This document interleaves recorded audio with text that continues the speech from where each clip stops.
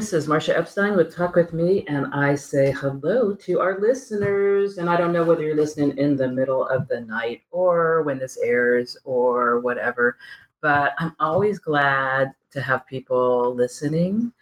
I hope that whenever you listen, that you enjoy some things as much as I do, and maybe even laugh a little bit with us, smile for sure, maybe get some ideas about, hey, I might try doing that. You know, it's meant to be a place where we bring together conversation about life that is the stuff that makes us want to stick around. You know, I will say that when I tried to explain to somebody about my social work, what I do, that's kind of what I emphasize, is that my goal is to help people stick around long enough to learn stuff so that they get to a life that they really enjoy. And so what I found is that there are a lot of people who have parts of that story to share in different ways. We don't do lectures here, but we share some information and we share some stories and some connection. And again, I always hope it maybe gets you out in the world with a smile, maybe even a smile for somebody you wouldn't have smiled at if you hadn't been listening, but now you realize the value of that. So welcome. And today my show is a show with people from my own community, Lawrence, Kansas. And as I mentioned online, that's not so common for me anymore, but it's a wonderful treat to be able to be with some people who are doing goodness in this place where I have chosen to live as well. They are both staff people with the Bert Nash Community Mental Health Center, which in Kansas means we have these things called community mental health centers, so that every person in the 105 counties of Kansas, in theory, has access to the mental health support that they need, kids and adults. And the center that's here in Lawrence is one that I'm really proud of, and very, very happy to have for people at those times when they need it. Lots of different kinds of things happen here. We're going to hear about some of them, and we're going to hear from these staff people some about sort of their commitment to doing this work. Because as you might guess, working in mental health services is something that can be very challenging as well as an amazing opportunity. So that means we need to do some self-care. And working in a public healthcare system means there are different kinds of challenges as those places do their best to spread the limited resources they have to meet the huge needs that exist in their communities. So I want to welcome Joshua Reese and Amy Hammer. Glad to have you guys. Hello. I wish people could see you with your beautiful hair and your lovely tats and everything, bow tie, man, you know, all these cool things that are who people are by their presentation, which could be a whole conversation. I remember this when I was in my grad school training and in my clinical practicum, and the conversations about what do you have that you express about yourself?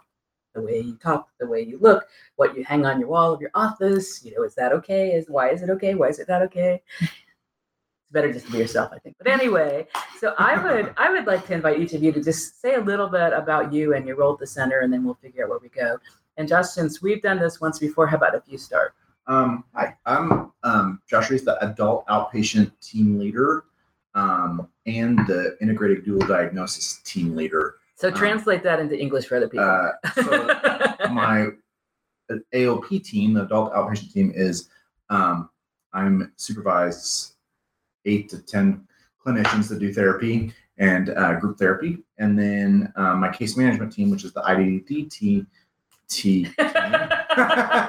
is case managers that focus on working with people with severe and persistent mental illness and a substance abuse diagnosis. Okay. And do you do some of that clinical practice, or you? Yeah, I still practice. I carry a small caseload. Yeah. So some people get to meet with you. Some people get to meet with the people that you're working closely with.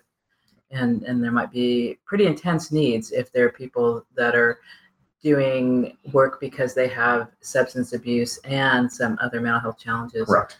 You know, as well as for other people. We all go through hard times sometimes. Yeah. And sometimes we need somebody, and personally, I love it when people who are in the public eye say, hey, that's me too. Michael Phelps recently did some media stuff about his own struggles with depression and needing to get help. And I think that encourages people. 70% of people with a mental health diagnosis have a substance use diagnosis as well. And just briefly, what is your thought about how that might happen? how they might have a substance use issue. I think that folks have things that happen in their life that cause them to have mental health issues, whether it be depression, anxiety, bipolar, a thought disorder.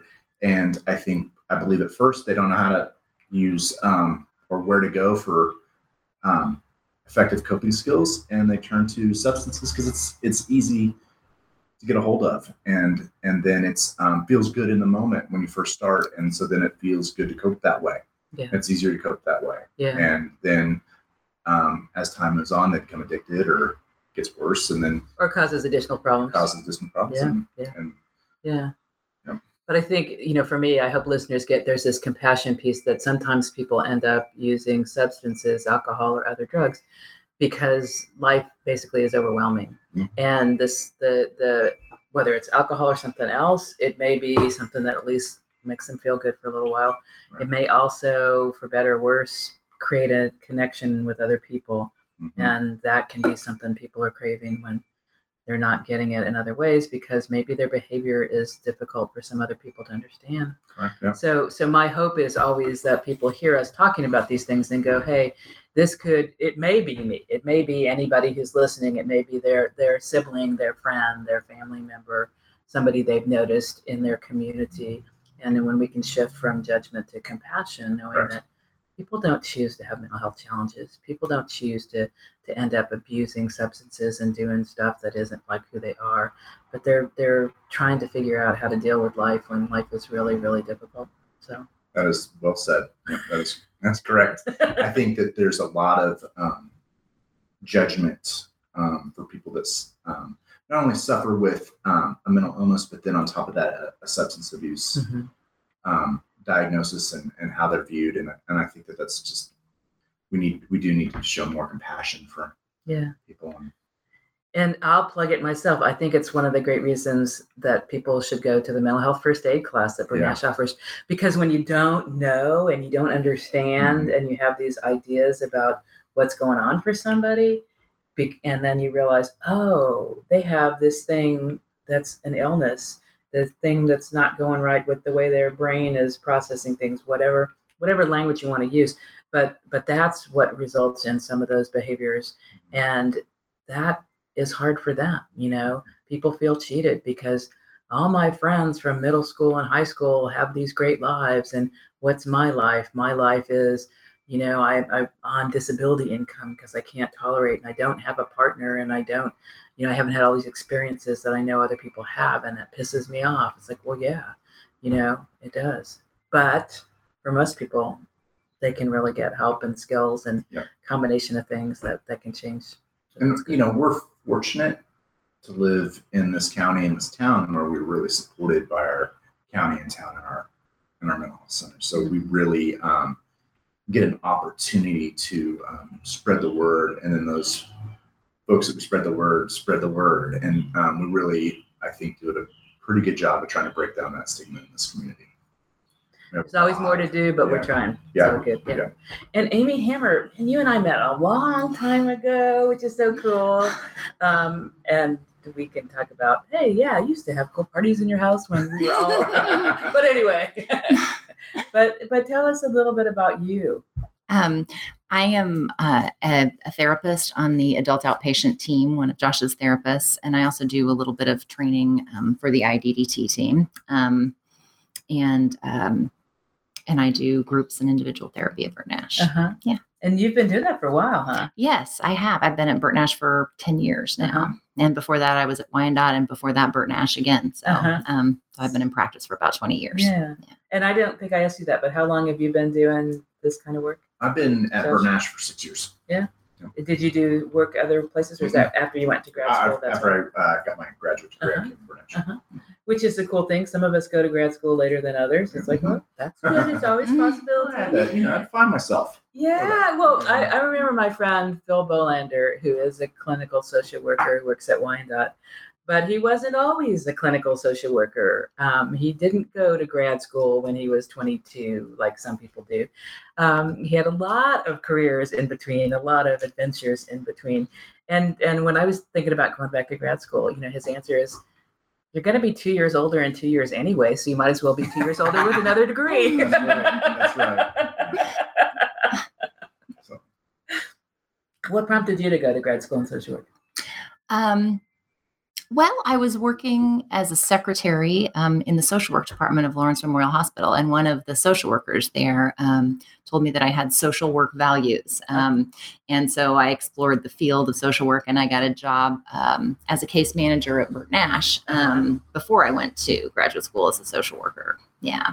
And I really enjoyed working with people with mental illnesses. And I just wanted to be able to do more of that. And that's so cool because everybody, whether it's a student in school or somebody coming to some kind of healthcare facility, they should have the opportunity to work with somebody who wants to be doing that work, who loves doing that work. Yes. If we don't love it, we shouldn't do it. Right. And I have people ask me, like, how can you work in suicide? Isn't that hard? Doesn't that bother you? And my response is, if it didn't affect me, then I shouldn't be doing it.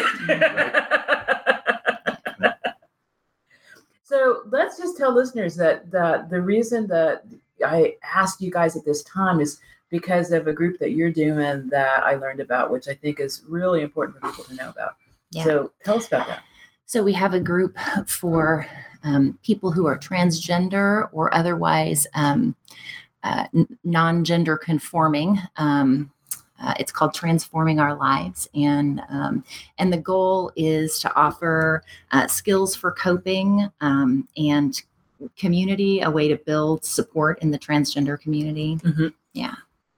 And how long has that group been going on? Like Just a few months, actually. Yeah. Is it a group with a start and an end, or can people start participating in different People times? can start participating at any time.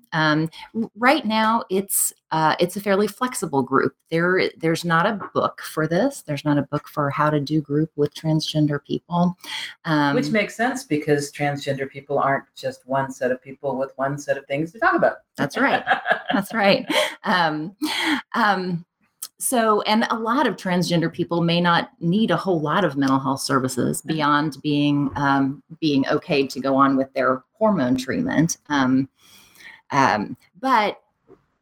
being transgender in our society can be really difficult. A lot of people who grow up transgender experience a lot of invalidation and outright abuse sometimes. Yes. And so when that's happening in your life, you can acquire other mental health problems like anxiety and depression, struggles with getting along with other people. And so the group is an effort to offer skills and community to people who are struggling with some of those things. And as we talked a little bit before we're on air, I mean, it's not about the problem is that this person is trans or gender nonconforming. The problem is all these messages and behaviors that are inflicted upon them by other people that make that genuine life invalidated and at risk. We hear things. And I think for me, when I think about the trans people who I know, and I go back to who was the first person I met who identified openly as trans. And at that point, that was a long time ago. And that person was assigned male at birth, was female, identified as female is what some people might say, but truly was female, and made that transition outwardly to live as a female, passing as a female, and there were different ways that was talked about, and even different, I think, kind of ideas about what you could be as trans. That it used to be a long time ago looked at as there are two genders, male or female. So if you don't identify as the gender that you were assigned at birth, then you must be all this other gender. So you're either male or female, whether it's trans or whether it's the other word is cisgender, as we know that we identify as the gender we were assigned at birth. It's interesting to me now as I listen and talk with younger people and just being aware of things, that there's a lot more openness now to people being on a spectrum and maybe being fluid in terms of sometimes identifying more on the female side or more on a male side, not having to be pinned down. not having to say, I am only this gender. There are lots of different things. And I think it's one of those reminders about sometimes when we don't know enough, we make judgments and we feel scared. It's like, what is there to feel scared of? What is there to feel threatened of? It's like, just people are people, and I hope that's part of the message people get about, that this concept of gender identity, we want to call it a concept, I don't know what words to use, but also about that group. You don't have a special group because trans people and gender nonconforming people need to be isolated from other people. It's because there's some of their experiences that are unique to them with those gender identities. Just like some of us have learned maybe too recently that color blindness related to race isn't an ideal because people get treated differently. I have a friend who's in this country for a few months. His origin is Pakistani. He lives near London, and he said, a lot of times I'm the only brown person in the room, and he is looked at differently, he is treated differently. It's like, so, we need to acknowledge that affects people. Yeah. Well, yeah, Josh. So really the reason for me as being the team leader and starting this group, and I'll let Amy talk about the statistics as she wants about it, but the statistics for people that are transgender that kill themselves is much higher than suicide attempts. Because we don't really know. We don't have documentation on death certificates about gender identity. I wanted to allow Amy to have the opportunity to catch us and give people a safe place to come. Yes. So they felt safe. Yes. In a world that can a lot of times not feel safe at all. Right. And I am, hetero white, so I don't understand feeling unsafe other than, the normal stuff. But so I really wanted this opportunity. We had felt like the right time. I think it's a great thing for the Bert Nash Center, to say, hey, we embrace all people and we want to have this safe space for people who don't have a lot of safety sometimes. Yeah. And for me, I have this bias about groups as well, that people get to learn and support from that each other thing, as opposed to, I am here as the person in need. Everybody's there, and everything they say, everything they ask, everything they share, every kind nod, it helps other people in the room. And that's a huge gift for people to be able to help each other. And that's really true for transgender group. I think over 50% of transgender people attempt suicide, which is a crazy high statistic. And some of the transgender people who come to my group had never met another transgender person before they came to group. Mm-hmm. And so just being able to look across the room and see someone who looks like what you might look like when you complete your journey with hormones can be really amazing, mm-hmm. Can let you know that life is possible, that there is a life for you after transition. Yeah. And through it. And it's different for different people, like what their goals are. I mean, for some people, there was a recent article by Laverne Cox, who a lot of people know because of her acting in Orange is the New Black in particular, where she basically owns that, a lot of people see her and notice that her body type, her shoulders, her hands, her feet don't look traditionally female, and so tag her as trans, even though in other ways, we see these beautiful magazine covers and think, how could anybody question that this person is a woman? But that's not the way it is for her in real life. And then just owning it, that her beauty is also that she's trans, you know? And that was a great article. There are people whose goal is not to look like this gender that they weren't assigned at birth, but not to necessarily look like the gender that they were, that in terms of their presentation. And there are people, it gets, it's like, we just need to be aware that it's hard to do, but it's like, we don't really know until we are close enough with people that we have the right to have those conversations, because we don't know by people's names, by their hairstyles, by their presentation, who they really are. Yeah. Pretty much anyway. And so it's like, well, I can't walk in the world and everything be blank, like I don't know anything about anybody. It's, I know that I categorize. I know that it's easier for me not to do that if I'm with middle school kids, because a lot of middle school kids are just at a physical development stage where androgyny is just where it's at, that's just who they look like. And so conscious of not I'm in a classroom, for example, not referring to somebody by a gender pronoun, that kind of stuff. And that's in general a good policy, exactly. Until you can find out what people really identify as and what pronouns they want to use. Yeah. Well, and on the other end of that, right, is that Amy personally gives me the safe space to make mistakes. And then educates me on what this is the way it is or could be. So she has this ability to say, hey, look at it this way or that way. And that's the great thing about having her run this group is that as we go through this world and try to figure it out, we need safe places. And she even allows me to have a safe place to have difficult conversations. So I think that's great. Yeah, that's great about her running that group. What connected you to that community to say, this is something that's really important to me, to be able to work well with people who are trans and gender nonconforming? Actually, I worked for about 15 years with really suicidal people. And in that process, doing dialectical behavior therapy, which we also do at Burnt Ash. And during that process, I met really suicidal transgender people who really needed to move forward with their transition in order to get less suicidal and find the lives that they wanted.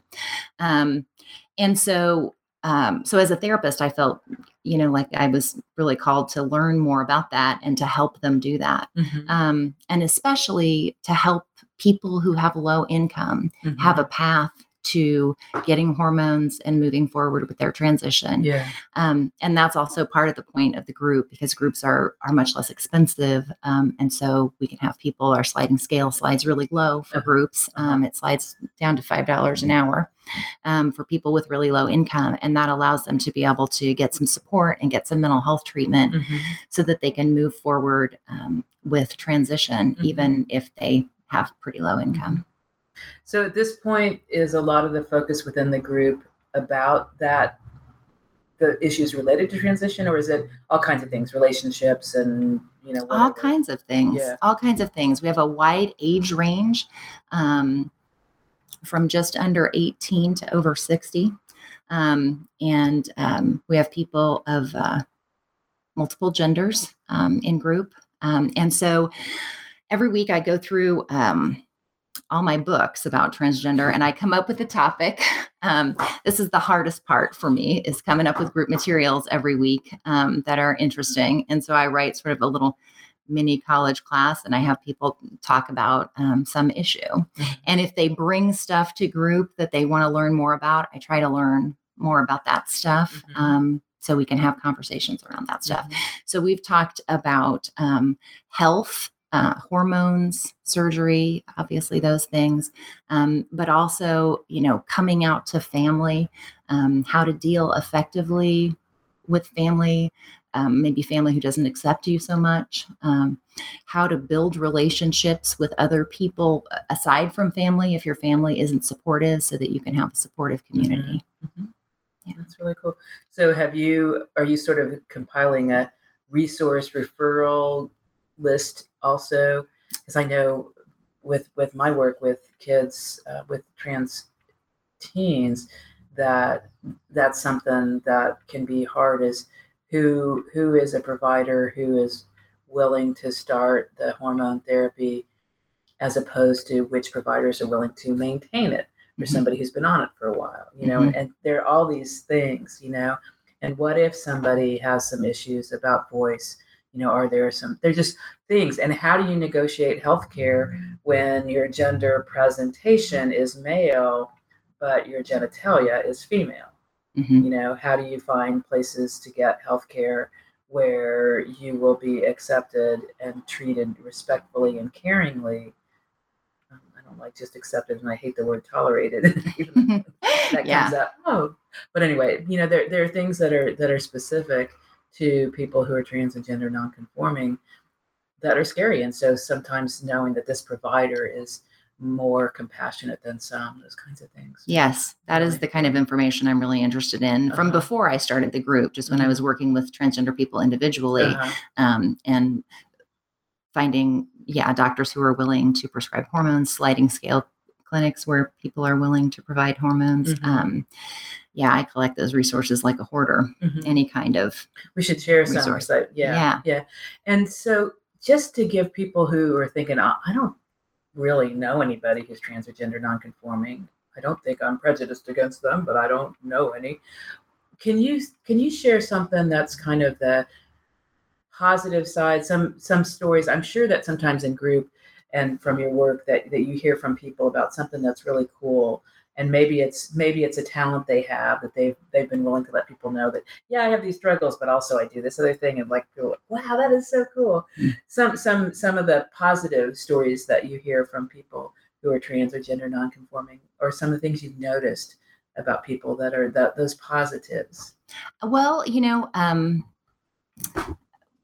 one of my clients in particular has an amazing ability to make and keep friends. And she is a real resource in the group because that's something that can be really frightening for Yes. transgender people, worried about losing friends when they tell you that they're transgender. It can be really terrifying. Yeah. So hearing about her strength in that area and how she maintains those friendships and how she's connected to people is pretty amazing. Yeah. And then sometimes you also hear about family wins. Sometimes families are rejecting, but sometimes some woman in your family, when you're transgendered and female, might take you shopping, and that's a really special experience. That I can people see people can hear it in your voice, but it touched you so deeply that I'm sure there's some certain stories that you're thinking of. Yeah, it was really touching. That kind of support is really what transgender people need from their families, because it's what we all need. Yeah, we want love and support and accepting and understanding, and and the world can be a very hostile place for transgender people. And that also continues to amaze me. I really kind of thought that I knew a lot about that before I started the group, but I found out even more about kind of how difficult it can be, to remain employed, through a gender transition, how hard it is for transgender women in particular, who may be easier to identify because of secondary sex characteristics that developed.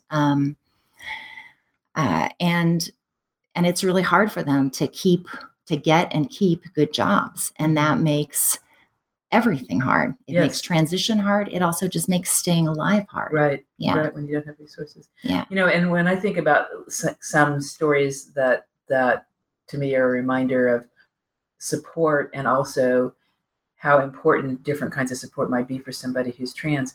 I have a friend who I really admire who's a trans woman, and she was talking. We both volunteered for the Girls Rock Lawrence summer camp, and which is for girls and trans and gender nonconforming youth, but not for cisgender male youth.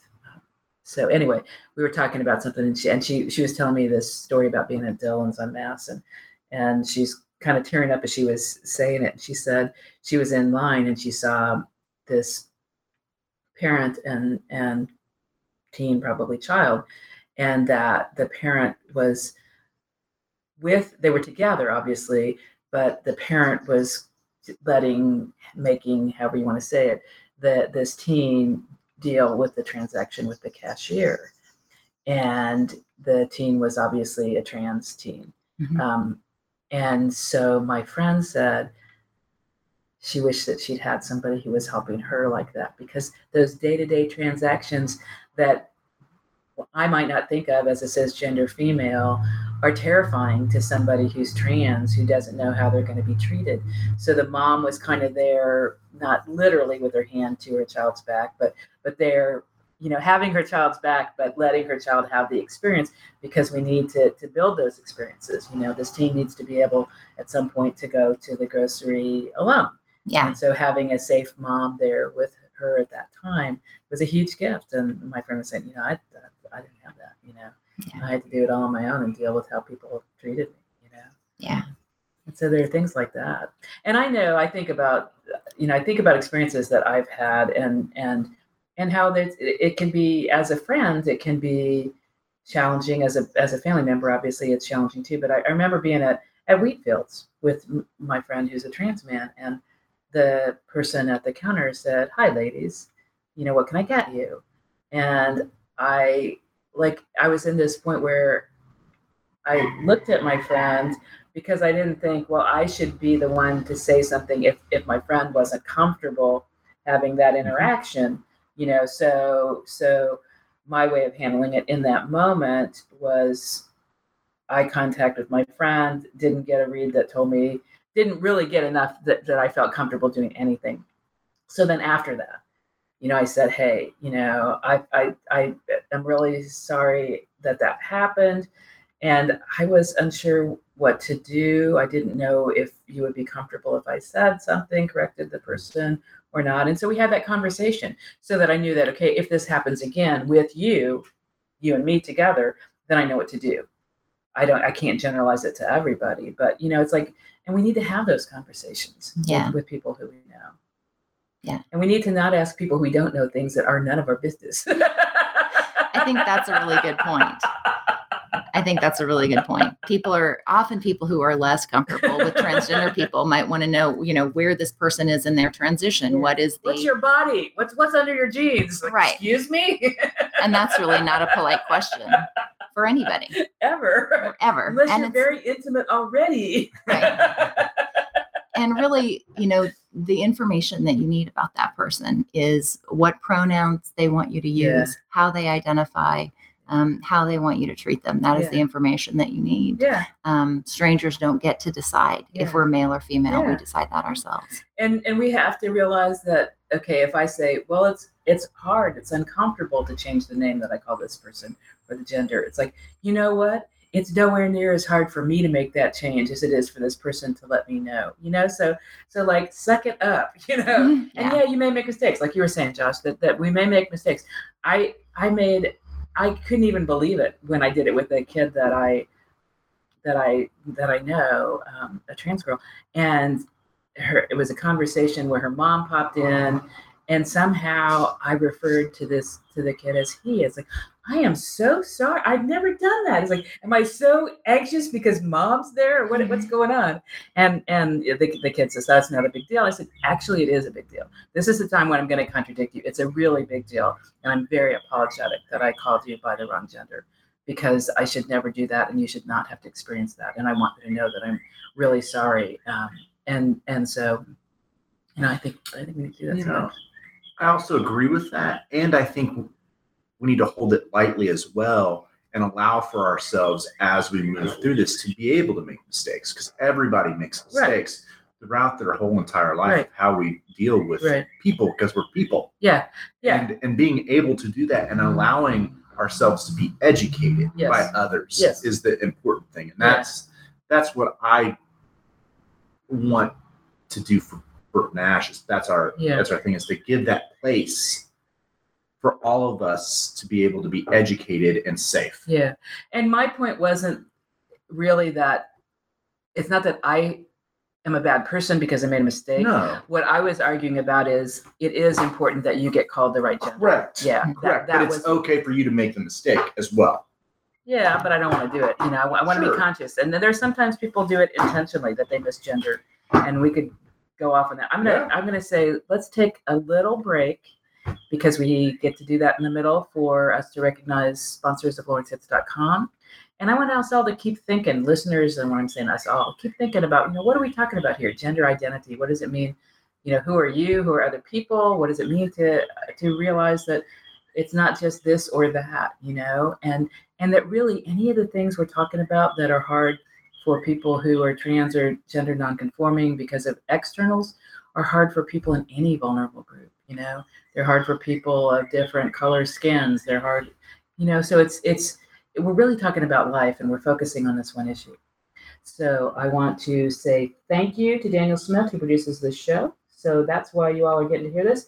And we'll be right back with more Talk with Me with Josh Reese and Amy Hammer from the Burt Nash Community Mental Health Center. And we're back with more Talk with Me with Josh and Amy. And we're talking pretty seriously. I started off the show saying we don't lecture, but I think I'm doing the worst job because I am lecturing.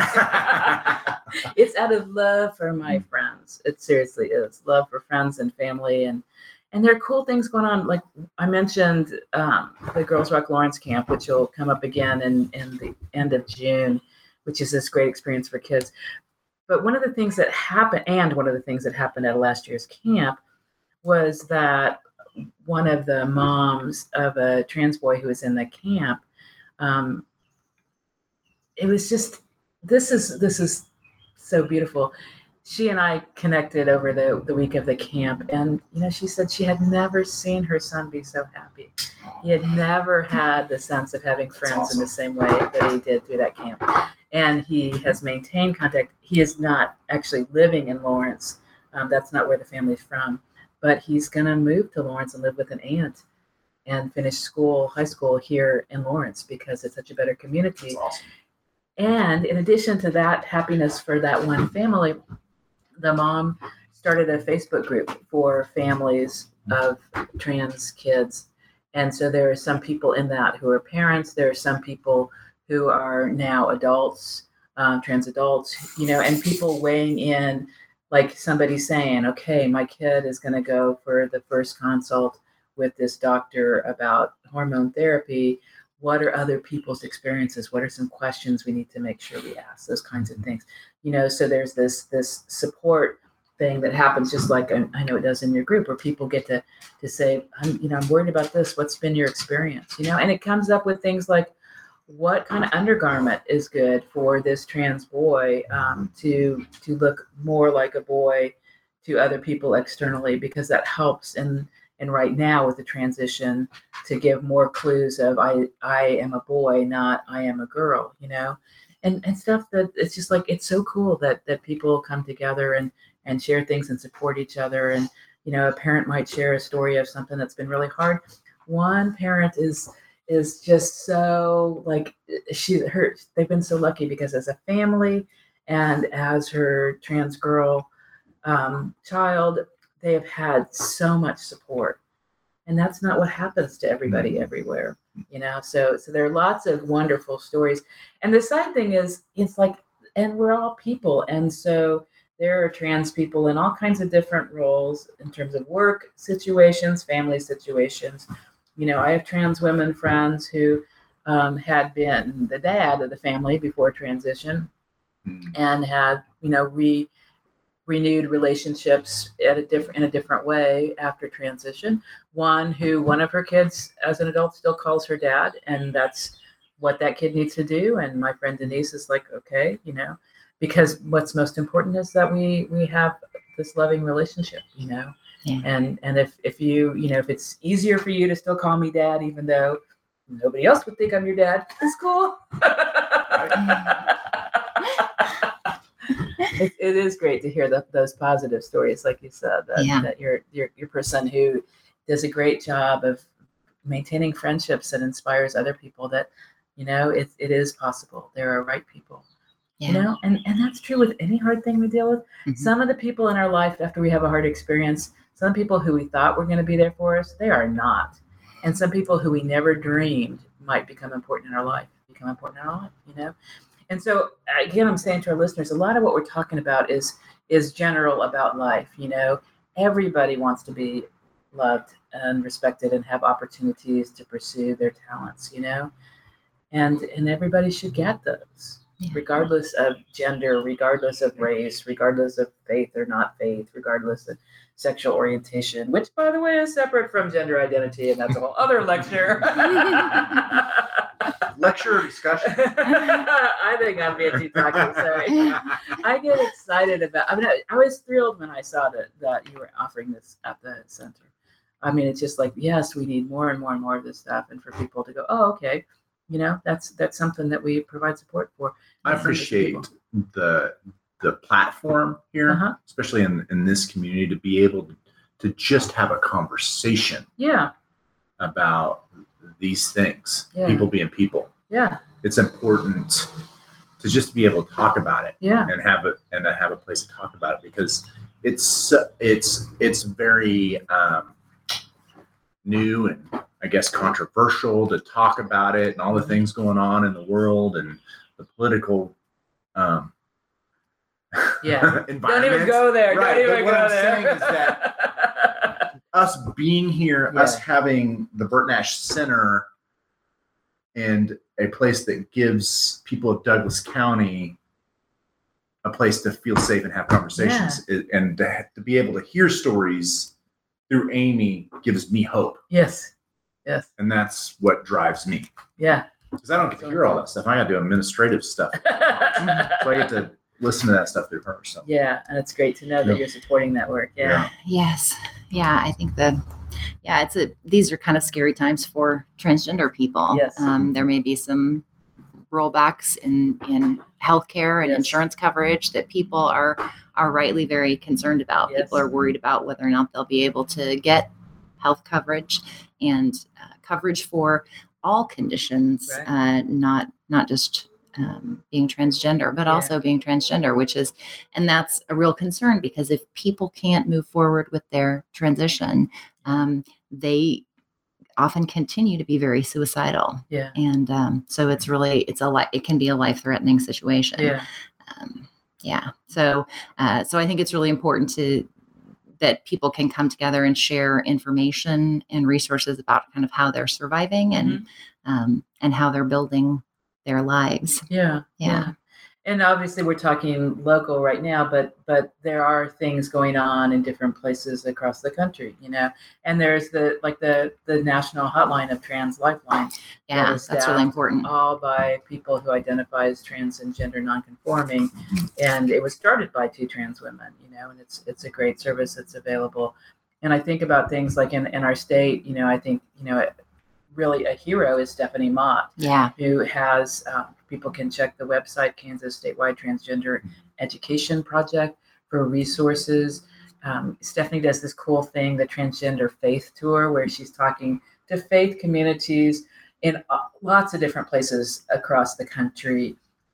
She's the one who's fighting Kansas about birth certificates getting changed to reflect gender, just like they get changed to reflect adoption and say that this person is your parent, even though that wasn't the parent on your original birth certificate. So yes, Kansas birth certificates sometimes get changed, and gender mistakes could be changed as well. But Stephanie Mott is a great resource, and I think that's, we're lucky for her being willing to sort of pave a lot of new paths in Kansas. And Absolutely. She's comfortable being very vocal, and you'll see her articles on HuffPost or, and if you look at Liberty Press, there are all kinds of places where she's putting goodness out in the world. And these days she happens to also be a therapist at your partner in Topeka, the Vallejo Behavioral Health, which is really cool. Stephanie was one of the people that participated in my education about transgender people too. She and several other transgender people came to the center to do education for staff, and that was really helpful. Yeah, she's great. She's really great. And I think about another, from my perspective, local hero, Jay Pryor. Yeah, he came too. People who can find it on YouTube, there's this Dance Moms episode that is Jay's story of his identity from, what he lived as, being identified as a girl, being identified as a lesbian, then that real transition, transformation, authenticity, as Stephanie would say, to being the man who he is. And, and there's a Dance Mom episode where this dance crew with the LA Men's Gay Chorus do this performance of his story, and you can't watch it without tears in your eyes. And, so Jay has shared in a lot of ways, very publicly. And he's one of my go-to people sometimes with different things about, this kid is dealing with this family's dealing with this, And he's been very generous in the past. And when I had more difficulty contacting adult transgender people, he met with clients so that they could, meet somebody grown up who was transgender. Yeah. It's very cool. Yeah. So lots of cool stuff going on. And Also, you said your entree into it started with your work with people who are suicidal, and that's in my heart and in my work, and I know that that's a demanding thing. So to kind of shift gears to that personal side, what I want to ask you is, what are some of the things that you do that fuel you so that you can continue to do work that is really challenging? It's difficult. As another therapist friend of mine said, it's like we go into the room and we put our hands out to collect people's pain, and then what do we do with it? Mm-hmm. Yeah. What are some of the things that keep you going? Well, a bit of advice from Ben Worth, who is a meditation teacher, which is to hold the pain in an open hand. You don't want to cling to it or throw it away. And so mindfulness is something that I do. I also like to garden. I think that's extremely relaxing and helpful. And and I have some good neighbors that are really good friends, so that I've lived close to for a long time. And those things help get my mind off things when I'm out of work. Do you have pets in your life at this point? I do. I have 2 dogs that are lively and energetic. Which could mean sometimes overwhelming. Yes. Yeah, so they have a big fenced yard, so they fight all day long. Yeah. So get out some of their energy that way. Yep. One of the reasons that I asked about pets is I in a lot of ways associate pets with mindfulness, and with that reminder that sometimes we just need to be in the moment and sitting with, if your dog will let you do this, sitting with your dog and petting your dog and just focusing on the dog in that kind of way can be one of those things that's a lovely break from the rest of the world. Yeah. That's actually on a list of skills for coping with gender dysphoria that I have. So pets do not care about your gender identity. It's the one place where they are really not worried about whether or not you're male or female. So they can be a lovely break. Yes. As long as you get the right match, the right animal for you and you for it. I worry about those pets that end up in homes where it's like that person doesn't appreciate who you are. This is not working. How about you, Josh? What are some of the things? Because you're balancing this administrative stuff, which isn't probably what got you into social work. No. And also the stories that you hear from the staff who you support, as well as what you hear in your own work. Well, I have to give my beautiful wife a shout out, because she's the one that that I get a lot of support from. We're able to have discussions about the stuff. We're able to leave stuff at work. I mean, we just have an interesting way of being able to hold things lightly. And I learned a lot from that from Jill and Juliet Nelson about just holding things lightly. But I also, I worked out a lot. I exercise physically. I have 3 wild boys that keep me busy, and 3 wild dogs that keep me busy. And so I try to find balance in that. And, and then I have, my therapist team they're a great crew. So if I even have a difficult session, I can go talk to one of them about my difficult session, and we can really lean on each other for support. So that's what's great about the team too, is I, even as their supervisor, if I have a difficult question, clinical question, I can come to Amy and ask questions or just tell her about some stuff. So it's just a great place to be. So that's cool. Do you have hidden talents, either of you? Are you creative people in certain ways that's part of your expression? I make a lot of stuff. What kinds of stuff do you make? All different kinds of stuff. I sew, but I also just make random things. You might have seen at some point I had a purse covered with buttons. I like to decorate my yard with junk that I bring home. Oh, you and KT Wells. Yes. Well, she's a great inspiration. Yes. Yeah, I think so. So I enjoy that. I like to work on my house, which is pretty unconventional, and because for a lot of people, those creative outlets are part of it. And it, to me, when I think about how this Talk With Me series of shows has evolved over the years, I had so many creative people saying that their art was what saved their lives, literally. I remember one of those people, Brian O'Brien, who's an impressive, outstanding performance slam poet. And we were talking about his sort of personal journey and how some hard stuff happened and some mental illness hit when he was college age, and how, he was in therapy and meds and stuff like that. And then it just popped out of his mouth. He said, but what saved my life was my writing. And it's like, and that's why I still do it. It's like, yeah.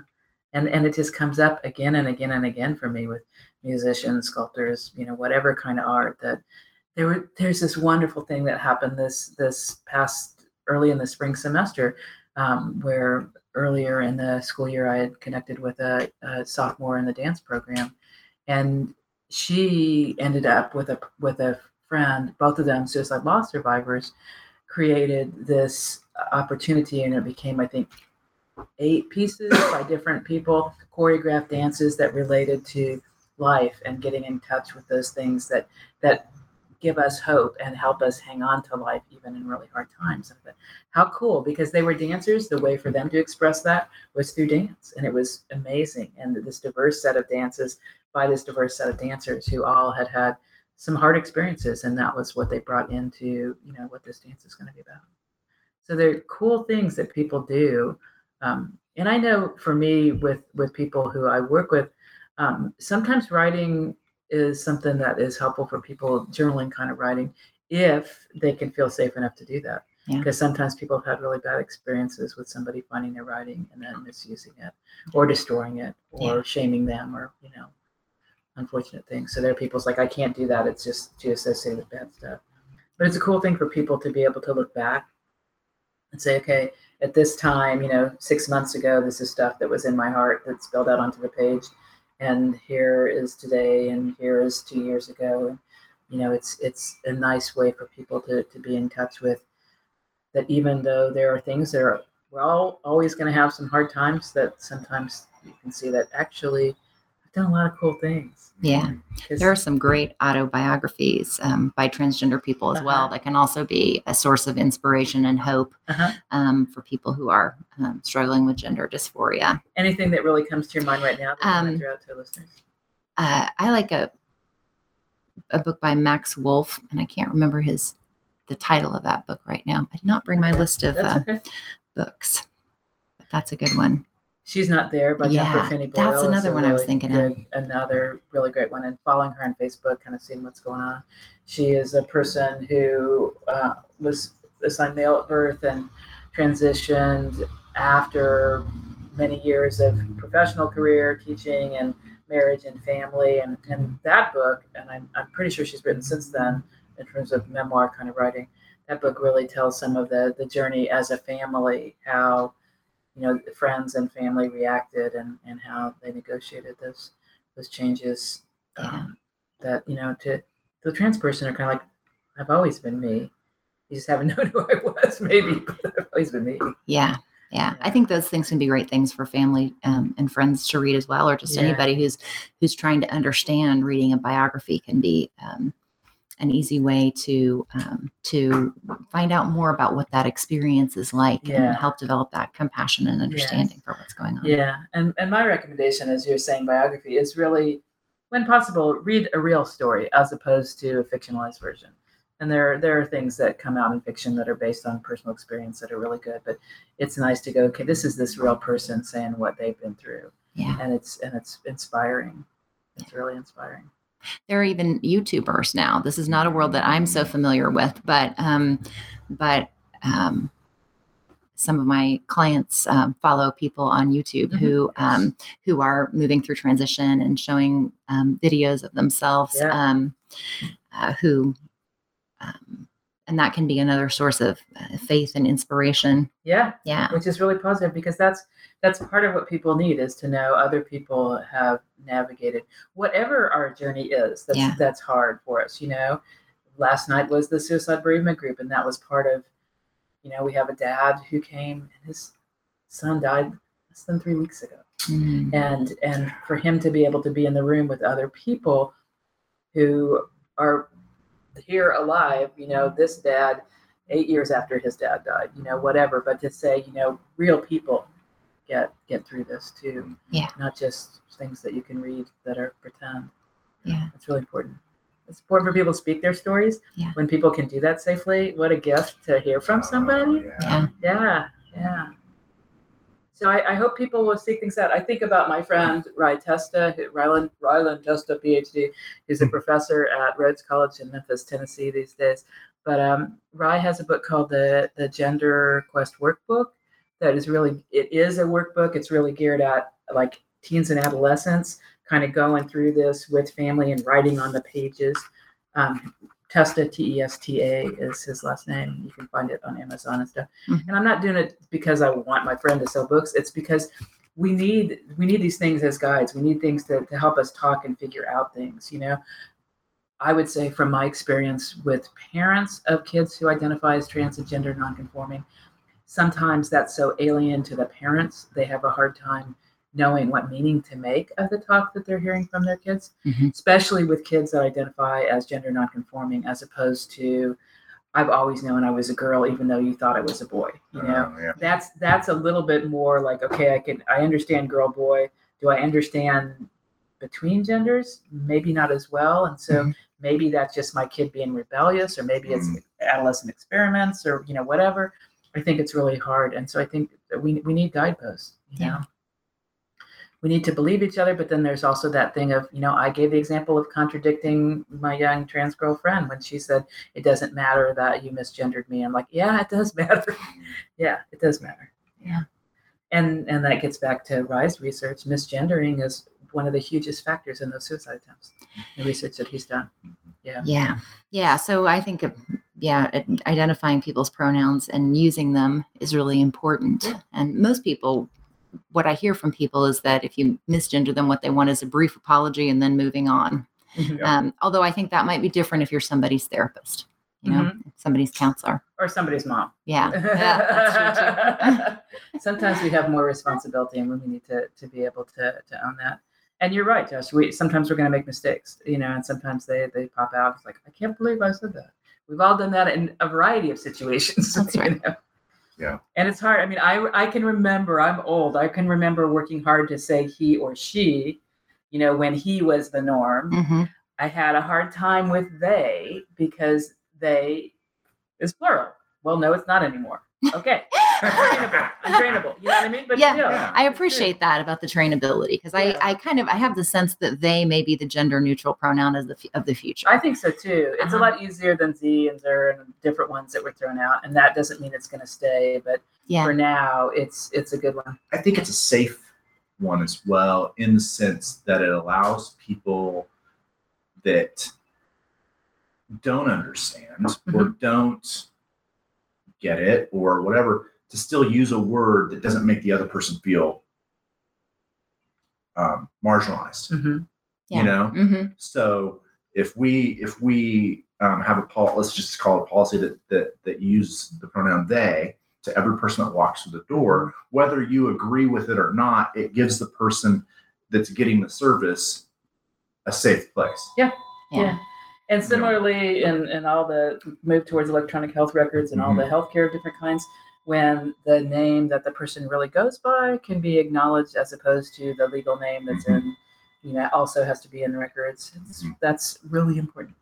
Yeah. We are like at the end of the hour, and I want you guys to be able to say a couple plugs about the center and the group, how people find you, those kinds of things. Okay. So my name is Amy Hammer, and we would still be delighted to have more people for the group. So you need to be a client of Bert Nash. So you need to have an intake. Maybe Josh can take it. That happens. To become a client at Bert Nash, we have open access to get an initial assessment, 10 to 1 Monday through Friday. Come in and you'll meet with a clinician and figure out what you need. And if you need a transgender group, we'll guide you towards that direction. If that's not what it is that you need, then we guide you in the direction that you need. But we want to create a place that really is the mission of Bert Nash, is to serve the people of Douglas County and their mental health needs. And please come see us if you need us. Yeah. And so really the message is Bert Nash is a place for anybody who really needs some help with mental health challenges, emotional, whatever they want to call it. People of different ages, people of whatever, different kinds of life experiences. Yes. You know, we've been talking today a lot about people who are transgender and gender nonconforming, and emphasizing that Bert Nash has some great help to offer when people need some support, because that's Yep. really what I would think about: education, support, resources. And that's how it is at Bert Nash, that when there are things that you realize are a need, you figure out a way to meet them. And so now you've got this great thing going on for people, and that's so important, a huge gift to the community. And I'm really also very grateful for Amy to have this group and have this platform for us to help folks in that direction. Yeah. I think we're on a verge of a new time, and Amy's really at the forefront of that, and it makes me excited. Cool. Yeah. Thank you both. Thank you to the center for hosting this program of the support group, which is called again Transforming Our Lives. Cool. And thank you, listeners, and so long. Thank you, Marsha. Thank you.